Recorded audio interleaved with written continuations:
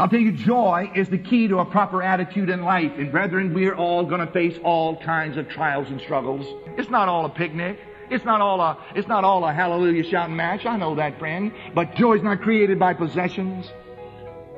Joy's not created by positions. Joy's created by a person, even the Lord Jesus Christ. And a good dose of holy joy would do us all well. And I'm not talking about silly putty religion here, brother. I'm talking about something that comes from being rightly related to God and being in the presence of God. I believe of all the people alive on planet Earth today, we should not be wringing our hands and worrying about the future and worrying about the end of the world and worrying about this and worrying about that. I believe of all the people in the world, we should have the joy of God in these latter days unparalleled to the rest of our society.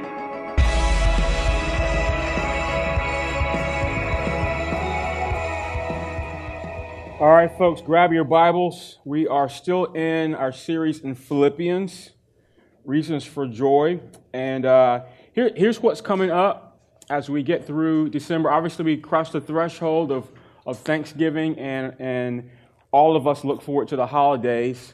We typically do Advent as we get to December, celebrating the coming of Jesus and the anticipation of Him coming again. This year, we're going to stay right here in Philippians, and it'll be a little challenging, but I think chapter 4 lends to some tough topics, actually, to get us through the holidays. I don't know if those two go to well. We're going to be challenged by what Philippians 4 says to us as a text, but I think it lends to the right attitude that we're supposed to have. Again, this attitude of joy and being content and of giving God thanks regardless of our particular context or circumstance. So that's how we're going to do Christmas, and I think we'll all be blessed by it. So we've been in Philippians, and Paul wrote this letter particularly to thank a church in Philippi that he had founded. This is 10 years later that he's writing, and he's thanking them for their friendship. He's thanking them for their prayers. He's thanking them for their monetary support that they've given him for the last 10 years. And so this is a kind of a friendly letter.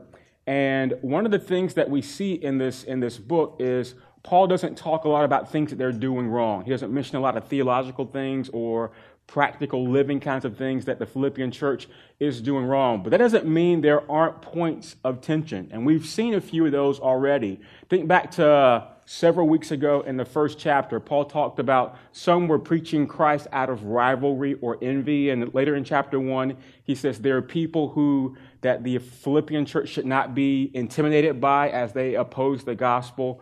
In chapter 3, Paul talks about people who were legalists. He said they were pushing circumcision of the flesh. And of course, later he calls these same people dogs and enemies of the cross. And so Philippians, although it's a friendly letter, it's not without a little bit of tension. And we're going to actually see a little bit more of that tension in our text today. So we're in chapter 4. We're going to look at 3 verses, chapters 4, verses 1 through 3.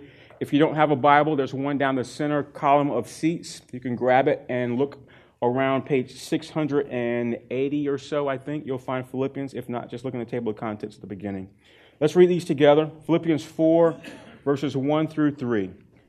Let's read together. Therefore, my brothers, whom I love and long for, my joy and my crown, stand firm thus in the Lord, my beloved. I entreat Euodia and I entreat Syntyche to agree in the Lord. Yes, and I ask you also, true companion, help these women who have labored side by side with me in the gospel, together with Clement and the rest of my fellow workers whose names are in the book of life. This is the word of the Lord. Let's pray. Father, thank you for so many things, for a beautiful day in Northern Virginia, for the sun coming up, which reminds us of your new mercies for us today. Thank you for Jesus, Him dying on the cross in our place for our sin. We thank you for the church that He's created, the picture of you in the world and the means by which you advance your kingdom. And as we gather as the church today, Lord, we We don't take this privilege lightly. We thank you that we have the opportunity to come together. And as we do, Lord, we invite your presence here with us to teach us, to train us in righteousness. Lord God, to remind us of the gospel, to draw us closer to Jesus. And it's for that reason that we gather, and it's in Jesus' name that we pray. And everyone said, amen. Amen. And so here's what's unique about Philippians. This is the only book that Paul doesn't, he doesn't chastise or get at this church because they have systemic errors going on in their congregation. And so the verses that we read today are the harshest that Paul will get toward them. It's the closest thing that we have of any kind of rebuke in the whole book. These verses here remind us very, very simply that it doesn't matter how good your church is, there's always an opportunity for tension and conflict to come about. Why is that? Because there's people here. Anytime you have people, that's the opportunity for those people to be in conflict with each other. And we see that in these verses here. It's not, and of course, when you have people, it's not if you're going to have conflict. Really, it's when. And so we'll see play out in these verses, because there's conflict here, an opportunity for forgiveness and for reconciliation. So today we're going to talk about forgiveness, but not just forgiveness. We're actually going to talk about leadership and what leaders do in regards to forgiveness, because this text is about leaders helping others to walk through the process of forgiveness and reconciliation so that the church can stay on mission and not be strayed away from what God has called it to do. And so in our text, just jumping into verse 2 and 3, Paul mentions 4 church members. These are just regular people like you and I standing here today. But actually what's special about them is we don't know how, but they've become leaders in this Philippian church. And I mean, the names are kind of crazy, right? So we got this baby boom going on in our church. Euodia, Syntyche, I don't know if it's Syntyche or Syntyche, but ladies, if you have a girl and you're looking for a unique name, there it is. Euodia and Syntyche, those of us who are Christians will know that you have named your baby a Christian name. Actually, these are probably, they're either Jews or Greeks because they're in Philippi. Euodia, it means success, and Syntyche, her name means lucky. I don't know if she's too lucky here because Paul is actually rebuking them in a sense. And so that was for free. And so Paul is talking about these leaders. He mentions others who aren't mentioned by name in verse 3, who have become leaders, and he calls them fellow workers. And so there's a few people here that Paul is actually directing his comments to, but particularly to Euodia and Syntyche. And he's mentioning these people because they're leaders. And there's no secret of how a person becomes a leader in any organization. A person that becomes a leader is someone that identifies with the mission and vision, perhaps the values of a particular organization. They step up and say, hey, I think I have gifts or teaching or tools or schooling that might lend to me being involved in what's going on, taking on responsibility and helping other people to meet the vision and values and mission of this organization. And so as you're thinking about the people that Paul is naming, that's what he's talking about them in regards. They have somehow become leaders in this church, and he's orienting his thoughts, his comments, and really his rebuke towards them. Leaders become leaders because they participate in the life of the church. That's what leaders do. And so these leaders here, we don't know exactly what they were doing, but they were very likely participating and giving to the life of this church. And I say that particularly in this day, in this age, because leaders are hard to find. I mean, in any organization that you might be a part of, leaders are hard to find. It's hard to find people who just stand up and say, hey, you know what, I'll do it. I will help move us along down the road, because most of us, a lot of times, we just want to be consumers and take. We just want people to serve us. There's a difference between a leader that gives and participates and a non-leader or someone who consumes and takes. And of course, this is like prime consumer season, isn't it? We just celebrated Thanksgiving, and on the heels of, couldn't even get through it Thanksgiving Day, and you got Black Friday stuff happening. And Black Friday is that whole weekend of events where I'm looking for a deal, right? I want the best bang for my buck. That's what consumers do, right? I've got some things I want to get. I've got a budget, and I'm going to go look, whether online or at the mall or some specialty store, to find the best deal with the little bit of money that I have. That's what we should do. And here's the thing. I think consumerism is good. Consumerism is good if you're looking for a car. Consumerism is good if you're looking for a nice purse, ladies, right? Okay. You want an expensive purse? Y'all don't want an expensive purse? That's what my wife says. All right. This one is it's like tearing up. I need a new one. We definitely want to be consumers when we're looking for a house. But here's the thing. You don't want to be a consumer when it involves the church. Because that's kind of disgraceful.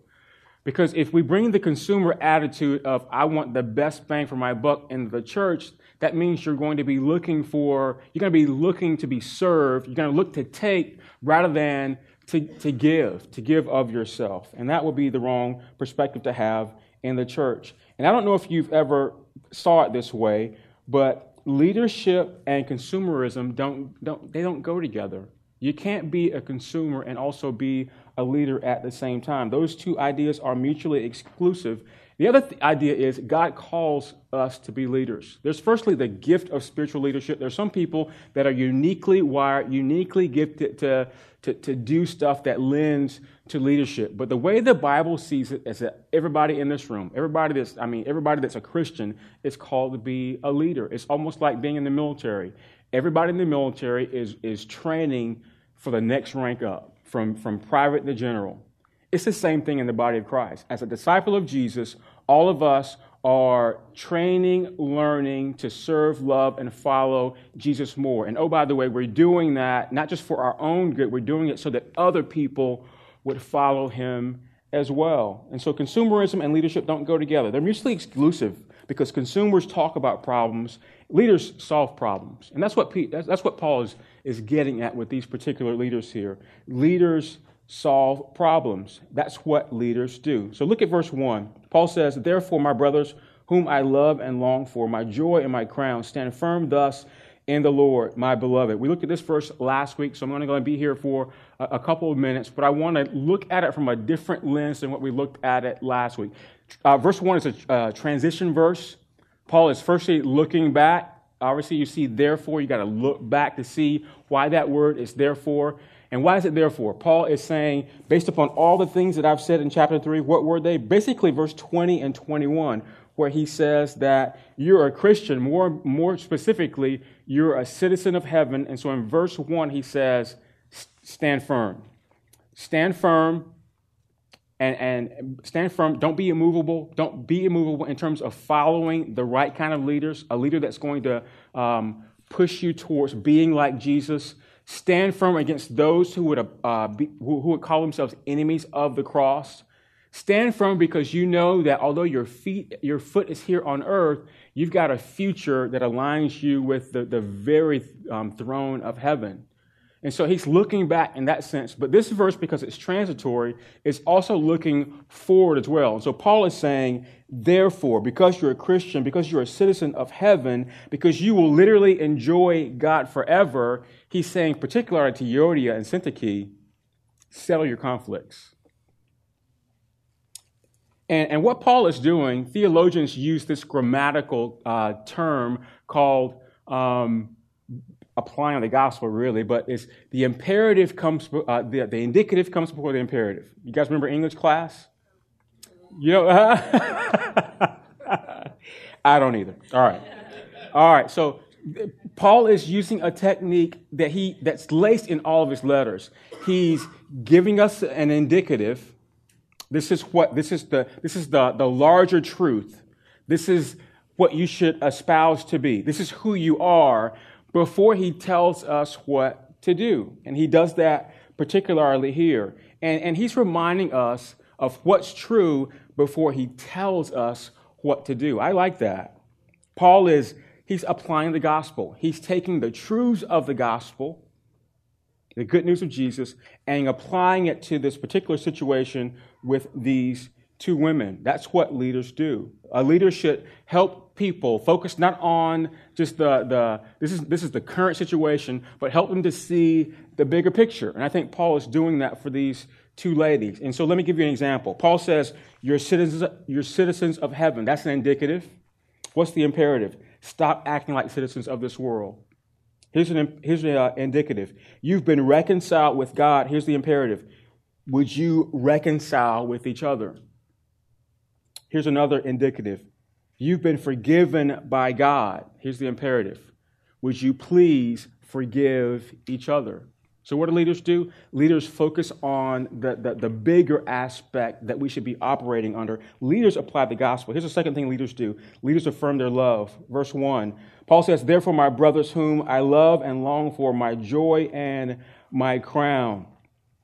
Paul is trying to influence this culture with an atmosphere of brotherhood, sisterhood, love, and affirmation. He's trying to inject these into the culture.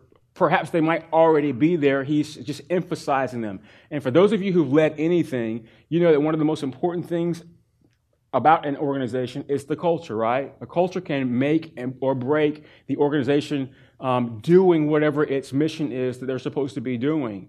And if the culture isn't right, I mean, a lot of things aren't going to be right. What happens when a leader, a CEO, a founder comes in and just some stuff is going wrong in the company? A lot of times they'll invite some consultant, some guru that can sort these things out to get an outsider's perspective. They'll come in and they'll tell him what's wrong, and then they'll give him some things that he needs to do to fix it. And I think this is kind of what Paul is doing here. He's looking at what's going on, and he's coming in not as a consultant, but really as their brother and saying, you know what? You guys need a little brotherhood, sisterhood. You need a little love and affirmation. Uniquely, this is what Paul says. He says, you're my crown. And that's an interesting word for him to use. But he's talking identity talk. This is he's applying the gospel. He's giving them indicative before he tells them what to do, imperative. He's calling them royalty. He's calling them kings and queens. He says, I love you not for just who you are, but I love you for what God is making you to be. And I think that's one of the best ways to deal with a culture, to see what it is and try to influence it with your presence, to influence it with your words. And in this particular case, Paul is trying to inject in this culture love and affirmation. Why? Because they're in conflict, and they need a little bit of that. Think about your holidays. Perhaps you were with your family. Perhaps your family's in the room right now, and you might have had a little conflict, a little tension, something that's been lying there for days, weeks, months, years. A lot of times when there's conflict present in a relationship, it makes everything stiff, doesn't it? And a lot of times we won't enter into the conflict because it's too risky when there's no love and affirmation in the relationship. But you inject in brotherhood, sisterhood, love, and affirmation, what happens? Even though I've got a conflict that I need to enter, I feel safe. I feel safe that I can bring up a hard word, that I can say a contentious thing, that I can say something that even might hurt or pierce, but because the atmosphere is love and affirmation and encouragement, the person can walk away and not feel pained by what you said, but feel reproved, corrected maybe even a little bit, and definitely challenged, but they know that they've been dealt with rightly. And that's what Paul is doing here. He's affirming, he's loving, and here's why he's doing that. Because he's getting ready to give some very direct words to Euodia and Syntyche. That's what leaders do. Leaders also call out the best in those they lead. In verse 2, there's a word repeated twice. Show me verse 2. You see that word? What is? If you see it, yell it out. Entreat. That's the Greek word parakaleo. Interesting word. It means come alongside. It's the same word used of the Holy Spirit's role in your life. The Holy Spirit comes alongside you. He doesn't push you. He doesn't prod you. He comes alongside you to make you aware of Jesus, to change your heart ever so slightly so that you're inclined to Him. And so Paul uses this word here as he's talking about his action towards Euodia and Syntyche. And the sense is, Paul is saying, you know what? I'm not going to push you from the back and force you to do it, but I'm also not going to stand in front of you and just yell at you and degrade you. He's saying, I'm going to come alongside to help you work this out. And I think that's a good approach that we need to take as leaders when we're trying to dissolve conflict. We can have an influence on some people from afar, but we really don't impact people until we're up close and personal. I think that's true. When you're up close and personal, people know you care. Someone said this: people don't care what you know until they know that you care. Those are true words. When someone knows that you care, they'll know that you feel like you have buy-in, and they can listen to what you have to say, even if it might be a little hard for them. And so here's what Paul is saying. I'm going to come alongside you to help you in this situation. That's interesting because Paul obviously is not there. So he's trying to influence them. He's coming alongside them with his words. And so we got to ask, what does it look like to come alongside someone? I think if we go back to verse 1, sometimes it means standing firm. Paul says, stand firm against my enemies. Every once in a while, we actually have to stand firm against our friends as well.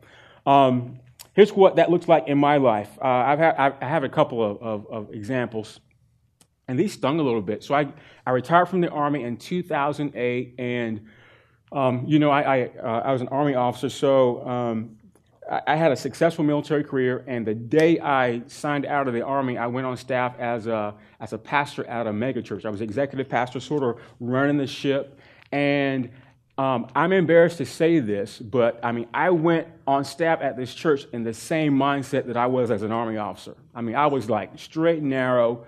I was barking orders. I was like, I thought my staff was lazy, kind of pathetic. I thought they didn't do anything. My very first day, this is embarrassing. It's embarrassing now. It's just real. My very first day, I was having one of my very first meetings, and I was trying to have a decent meeting, and I heard in the hallway some people playing right outside my door. I went outside, opened the door. The youth pastor had a remote-control car. Johnny Fletcher had a remote-control car, and he's driving that car down the hallway, and just having a whole bunch of fun. And guess what? Half the staff was there watching him. And I looked at Johnny, I crossed my arms, it's like, dude, I'm in a meeting. Do you got to do this here? And so that was my beginning. You all don't know. They called me names after that. I was a pastor on staff. They called me Colonel Toomer. And that wasn't a good thing for a pastor to be called. And it only went downhill from there. The staff was afraid of me. Why? Because I didn't make the transition. I transitioned out of the Army, but I was still Colonel Toomer. All right, so fast forward a few months, and I'm doing a little bit better. And so my pastor actually came up to me and helped me. He came alongside me by telling me, it's like, Jeff, so we hired you because, we wanted your discipline and all the things that you've learned in the Army to help sort of orient the staff and move us forward. But we actually don't want you to be an Army officer here. We want you to be a pastor. And honestly, I think you're the one to pastor the staff. And those sound like kind words, but actually they went like an arrow in my heart because I didn't even recognize who I was being towards these people. I was just being Jeff. Side note, those of you in the military, you've been in for a few days and a few months, you don't know this, but you're wound pretty tight.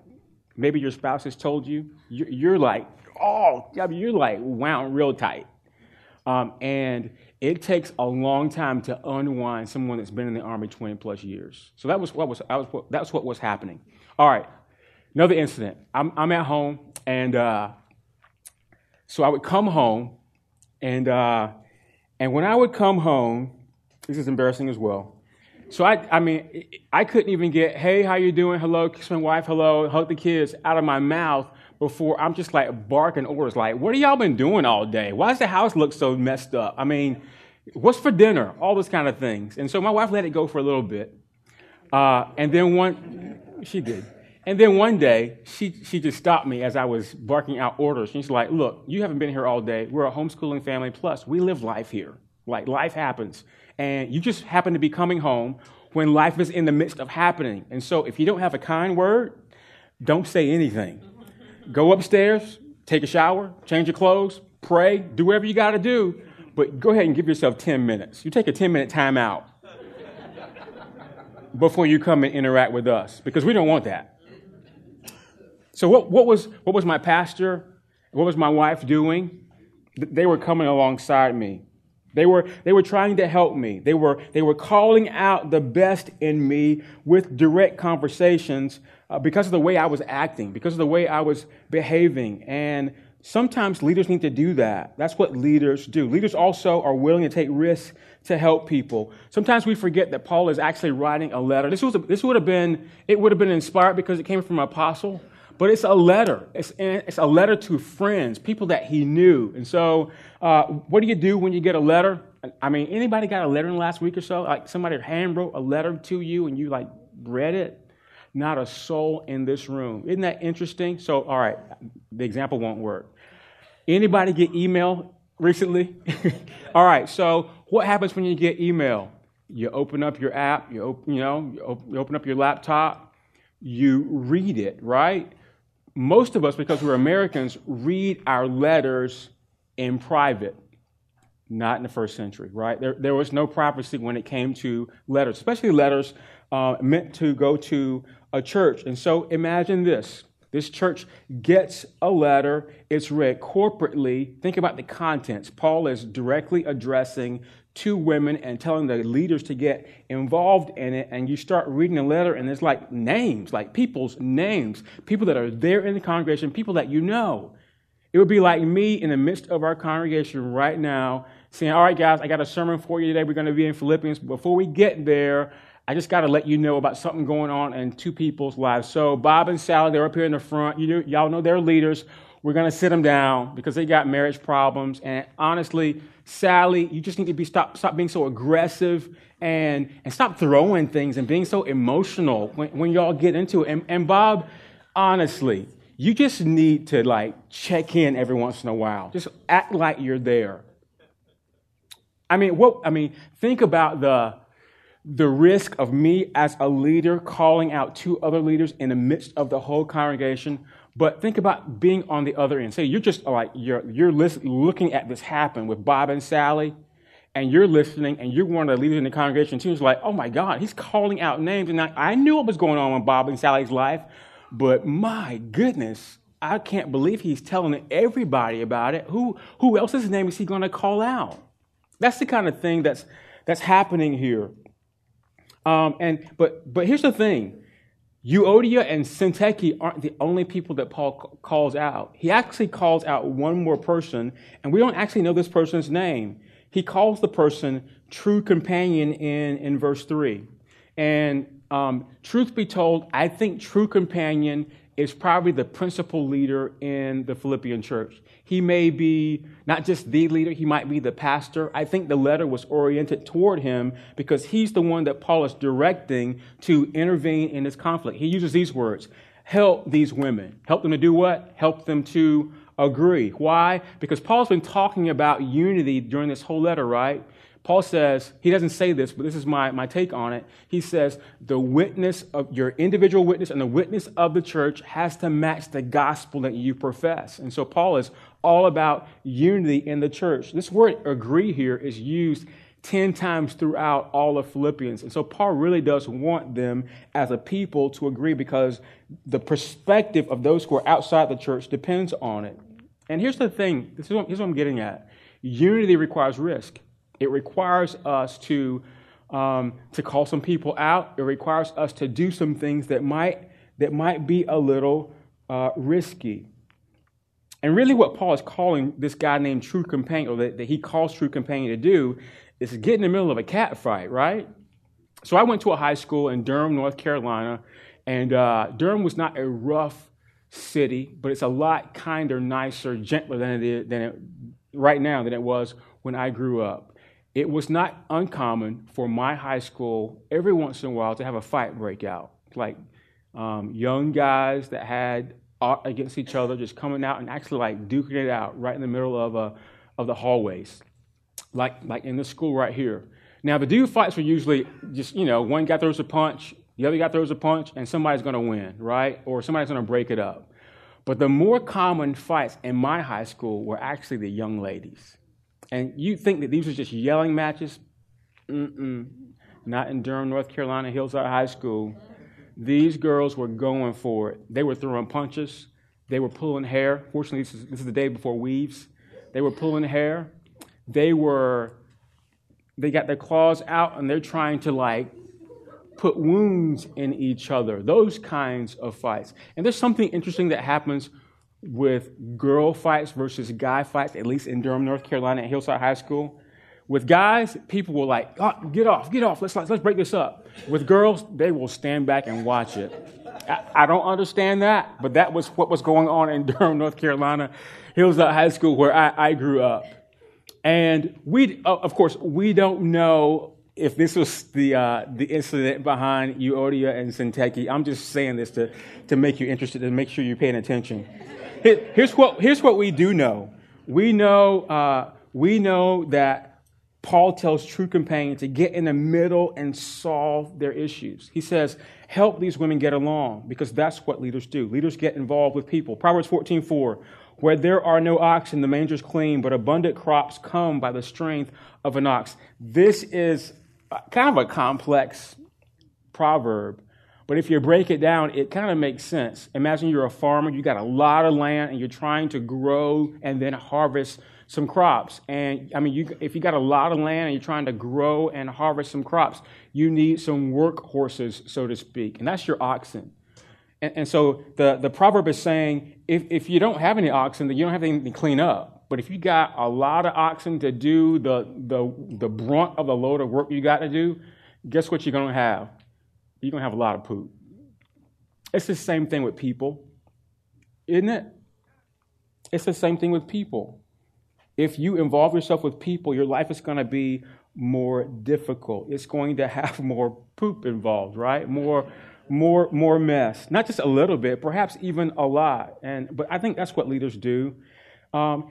It looks easy being a leader until it's your turn. We're going to watch football today, some of us. It's easy to be an armchair quarterback until it's your turn to throw the ball. It's easy to be the person standing up teaching everybody like a teacher or professor, like some of you in this room, until it's your turn to stand up and try to teach an unruly class.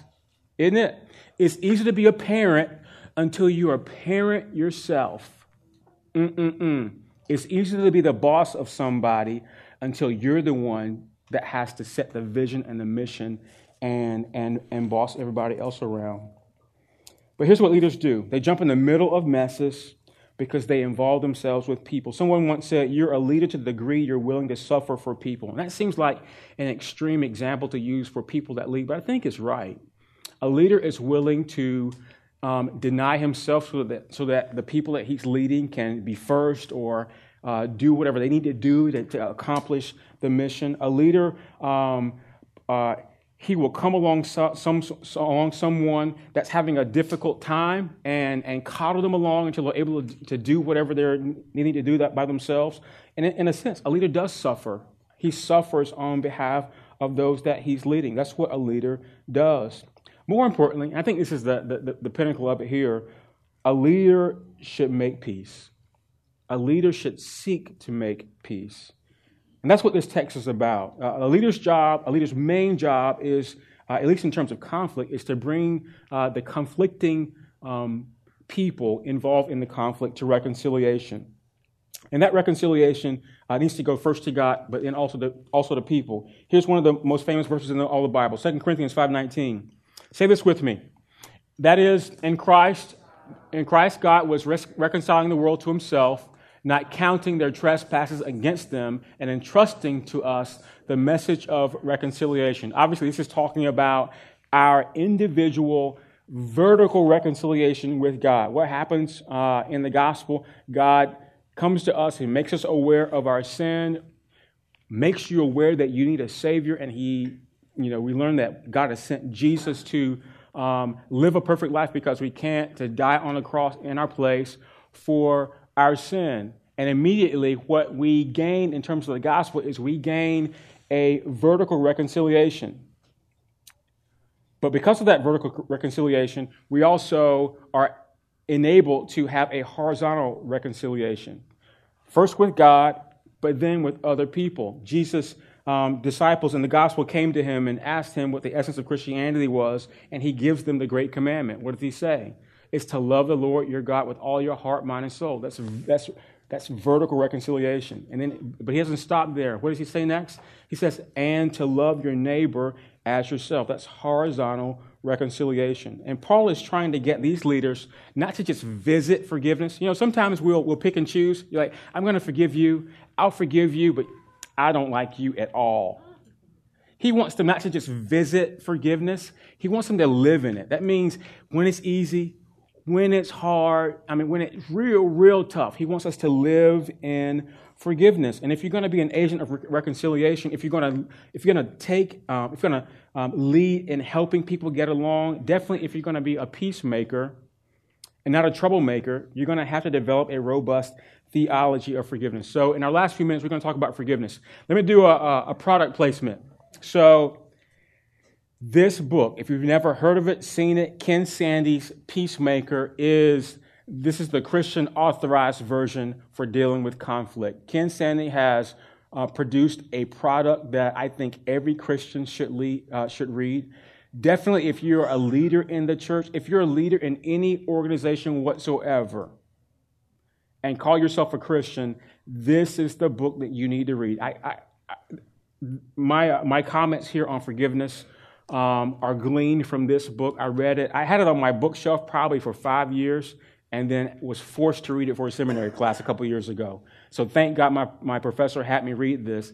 This is gold because it talks to you about all the nuances of conflict and what you as a person in conflict or a person that's a leader trying to help other people in conflict get through. Principally, it talks about forgiveness and reconciliation. So I recommend that book to you. Let me give you 4 myths of forgiveness, and then we're going to look at 3 Greek words. 4 myths of forgiveness, and then 3 Greek words, and then we'll be done.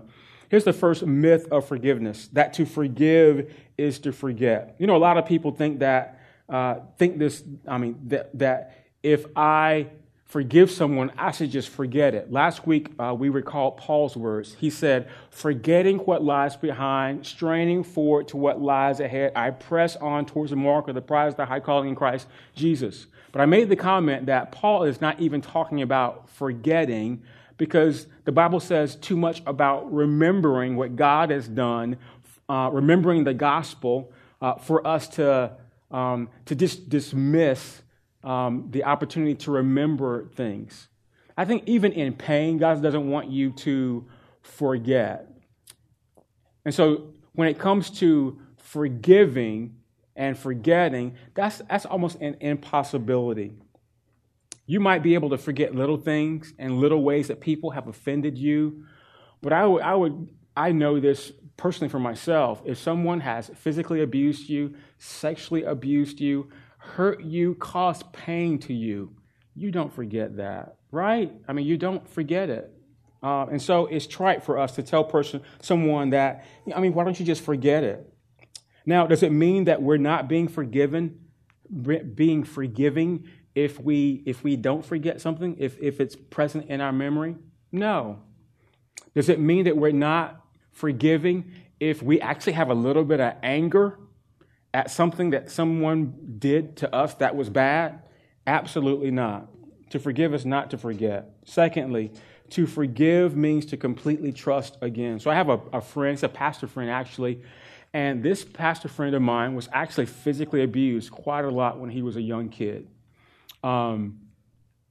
There's a good news story to this. So the guy grows up. His dad eventually becomes a Christian. They reconcile. And so life goes on. His dad is a part of his life. This pastor has kids. They're a growing, happy family. The father is involved in their life. The father actually comes to the pastor's church, so all is well. But there's one stipulation. There's one boundary that this pastor friend of mine has implemented in his life. He won't allow his dad, his kid's grandfather, to be with them alone. Why?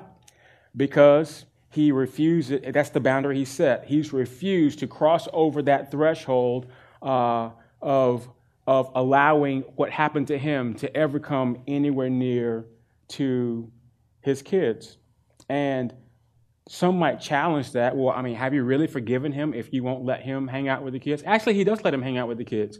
He won't do it unless his wife or him or the guy's mother is there with them. And I think what this demonstrates is that a lot of times we think that we should just open the doors wide in forgiveness if we're truly forgiving. But I think the right perspective is that you can forgive someone, but if they've committed a heinous crime, definitely if they've hurt you, like really hurt you, it doesn't mean that you have to roll out the red carpet for them and let them completely in to your life. That's not really necessarily true forgiveness. And so this pastor has a relationship with his father, but he's basically said, you know what? Forgiving you doesn't eliminate the consequences of your sin. There's always consequences of our sin. So some of you probably have situations like that, and you might have to do the same thing with some of the relationships that you are in. Here's thirdly, forgiveness is easy. Don't you hate it when someone tells you like, well, I mean, why don't you just forgive the person? I mean, isn't it just as easy as just saying, I forgive you? But again, that's trivializing the hurt and the pain that someone has gone through. If you really know what it's like to be hurt, to be shamed, to go through physical or sexual abuse, then you know those things, they last a long time. And for someone to trivialize you getting over the event is to not know what it means to actually be hurt by those things. Forgiveness is costly. It's so costly that God gave up his own son for our sin. See, the doctrine of penal substitutionary atonement says that the sin in our lives is so costly to forgive that God penalized his own son, substituted him for us to atone for our sin. And so if God goes through that length of we call it pain, to forgive us of our sin, it means that when you forgive, you're also in a sense bearing, you're experiencing pain. Because why? Because forgiveness is costly. You literally are bearing the burden upon yourself to forgive. And of course, you should then put that on Jesus. Here's the last one. Last myth. Forgiveness is a choice. Forgiveness is a choice. This is actually partly true. Here's a nuance. Forgiveness is not just a choice. It's a series of choices. It's actually forgiving a person over and over again. And that brings up the point. You know, forgiveness is always a process. We forgive because the Bible tells us that we're supposed to forgive, Matthew 6. But the actual event of your heart catching up to the profession of, in faith, I'm going to forgive you, but your heart catching up to that, it takes a little bit of time, right? It's almost like whack-a-mole. Y'all know whack-a-mole? Like this, that my kids had this game. I think we still have it, like locked up somewhere where all the toys go when kids don't play with them anymore. And so in whack-a-mole, you got a mole that keeps popping up, and there's 4 of them, and you're like steadily popping these things down. It's like, and it comes back. It's like, didn't I already knock you down? That's how forgiveness is sometimes, isn't it? So an event happened. I was hurt. I was offended. Words were spoken to me. I was physically, sexually abused.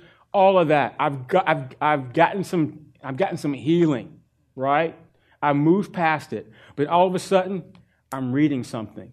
A thought pops into my head. I see a picture, or the person actually shows up in the flesh right in front of me. And what happens? All those emotions, the pain, the hurt, the bitterness, it rises all the way back up again. And what do we want to do? We want to take that hammer out. We want to whack them all, right? And so we have to make the choice all over again, as freshly as it was the day it happened, to forgive. It's not a choice. It's a series of choices. All right, so let me finish up. I want to give you a little seminary lesson. We're going to look at 3 Greek words. And I'm not trying to be a big head here. I think there are 5 Greek words in the New Testament that convey what the one word forgiveness expresses in the New Testament. And I think looking at these words, 3 of them, the most popular ones in terms of what I want to talk to you about, are going to be kind of illuminating and a good way to end. So the first one of these words is aphemi. Aphemi. You can see the transliteration there in the parenthesis there. That's how you would pronounce it. This is what this word means. It means to send away, to dismiss, to set free, to remit the punishment where the guilty party is dealt with as if he were innocent. Say so an event happens. All right, someone sins against someone else, and the process of forgiveness has to happen. The person does something wrong, and here's what aphemi means. It means I'm going to do to that person. I'm going to treat them as if they're actually not wrong. I'm going to forgive them. Second word, charizomai. Charizomai. This has a more active sense. Charizomai means to do a person a favor, to be kind to them, to graciously remit a person's debt, to pardon or forgive them graciously. There's a lot of people that say to forgive, to think forgiveness is when you say, I'm going to forgive and now I don't want anything to do with you at all. That forgiveness is, all right, you hurt me, you need to get out of my life forever. This Greek word, charizomai, is actually challenging us that that's not true forgiveness. True forgiveness would be us, yes, I've been hurt, I'm going to forgive you, and it's not necessarily getting that person out of my life forever, but actually doing the opposite. It's going to the opposite extreme of showing them favor, of being kind to them, of extending grace to them. You recognize this word? Charizomai is the Greek version of the word charis, which means favor or grace in the Bible. So really the suggestion is, and you can see an example here in Ephesians 4:32, someone's done me harm, I'm going to do what Jesus says. I'm going to bless them. I'm going to do good to them. Because that's what Jesus says. He says that when we have an enemy, we're to pray for them, we're to bless them and do good to them. And that might be a hard thing to do. And of course, you can't do that without the Holy Spirit. That's what Jesus tells us to do. Third word, apoluo. Apoluo means to loosen, to unbind, to set at liberty. And so this is what a lot of times we do with conflict that comes about, whether it's real or imagined. A lot of times conflict happens and we will hold on to it for weeks and for months and for years. 30, 40 years have gone by. The person is dead. And we still have aught with them. We've not forgiven them at all. And here's what I think is happening on the inside of us. We build this cage, and the cage isn't in your basement. It's not a real cage. It's kind of invisible. It's not in your basement. It's not out back with a shed. It's in your heart. In case that person that has offended me in some way, I'm going to put them inside my cage. And every once in a while, I'm going to pull that cage out. It's when, that thought comes, or I actually see the person, or I'm reading something, or just whatever it is, the trigger that makes you think about that person, and all those bad feelings come back up. And so I pull the cage out, I look at them, I'm just like mad as I don't know what at that person, and it's like a whack-a-mole. I'm going to beat them, and then I put the cage back in. And we go week and month and year and year and year like that. And what is that called? That's called living in unforgiveness. Here's what apoluo says. Apoluo says, let them loose. Apoluo says, don't hold grudges. Don't live in unforgiveness. It says, set those people free. So this is what forgiveness is supposed to do for us. It's supposed to remove the barrier that's between me and you that comes down, like from the sky, when there's sin and wrongdoing that happens between us. And so forgiveness, the barrier is removed. The sin is dismissed because it's been forgiven. I'm not holding on to it. I've released it. People then can draw together in authentic community. Even though we've had this thing that's between us, it's all lifted and we can come together and be in unity again. And here's the thing with not just what Paul is saying, this is what Jesus says. We're commanded to forgive as a follower of Jesus. And then as we forgive, we're also commanded to help those who are living in unforgiveness to walk in that way as well. Let me finish up with this. I mean, why is this important? It's important, obviously, for us, but in context, it's important for the life of the church because the church can get off mission faster than anything else with this idea of unforgiveness. Nothing destroys the unity in a church more than unforgiveness and an unwillingness to reconcile. And Paul is recognizing this in Euodia and Syntyche. And here's what happens usually in conflict.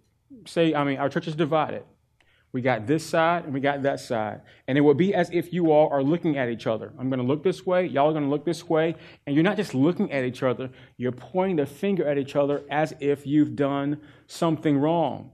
All the while, what's going on the outside? The world is looking. The world is looking at you. It's like, well, why are they looking at each other? What's going on? You got people who don't know they need to know Jesus, that we're the ones that are supposed to be reaching them. We've got poor people who need encouragement. We've got homeless people that need help. We've got single moms that, need our love and care. And all the while, what are we doing? We're staring at each other in petty conflict. Paul says we need to do more. We need to do better. And I think the same thing occurs with our friends, with our coworkers, and definitely with our family members. Doesn't it? We hold these, we have conflicts. Some of them are real conflicts. And instead of entering into the conflict directly, perhaps with hard conversation, we let it steep, we let it harbor, and we don't let go with it. And I think that's what makes the holidays so challenging for some of us, especially with a transit community like we have in D.C., because most of us live here and our families live elsewhere. And if there's any sense of conflict that you haven't resolved in those settings, then you come together and underneath the foundation of your relationship, there's all this tough stuff that hadn't been dealt with.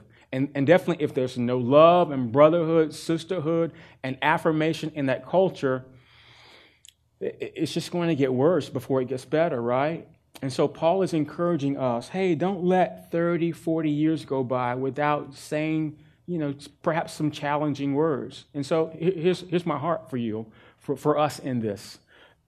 If it's a friend, if it's a coworker, don't let weeks and months go by with you having a level of unforgiveness in your heart for something that's been done to you without entering into the conflict and trying to bring reconciliation. And definitely, don't do this in your family. Don't let 30 or 40 years go by.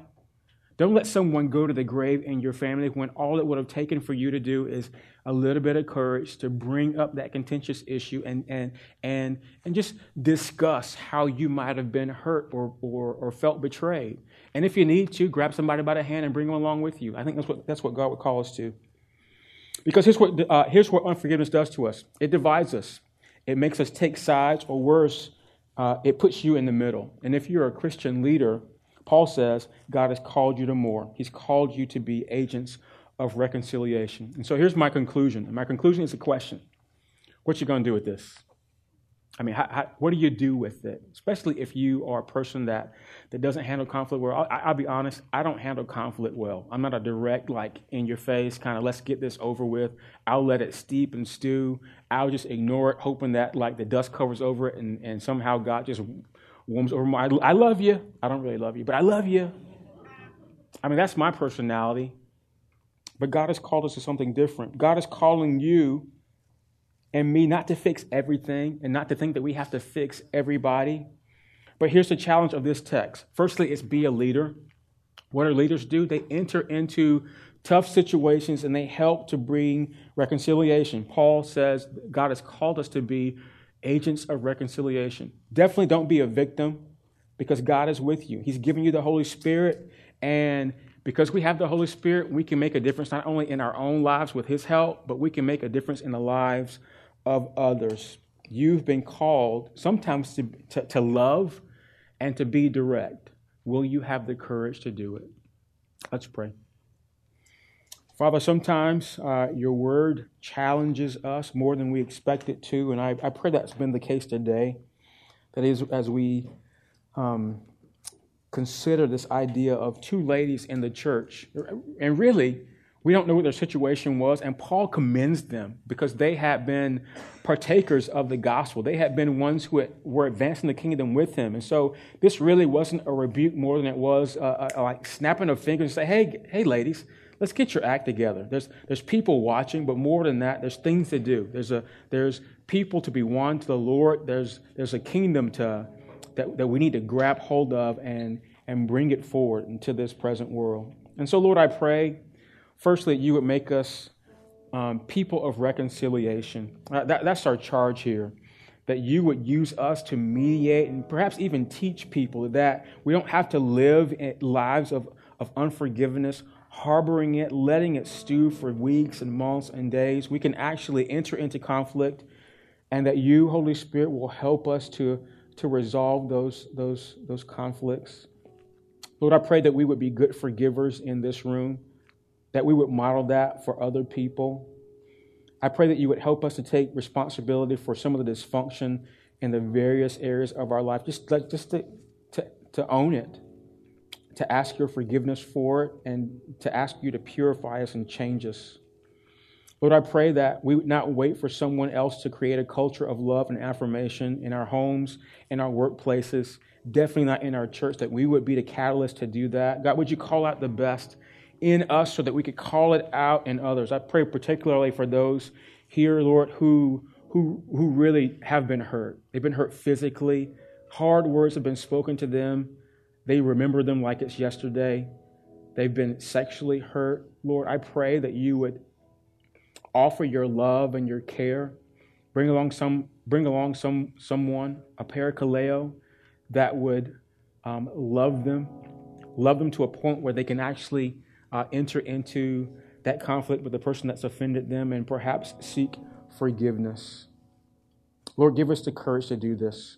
I pray this in Jesus' name. Amen. Amen.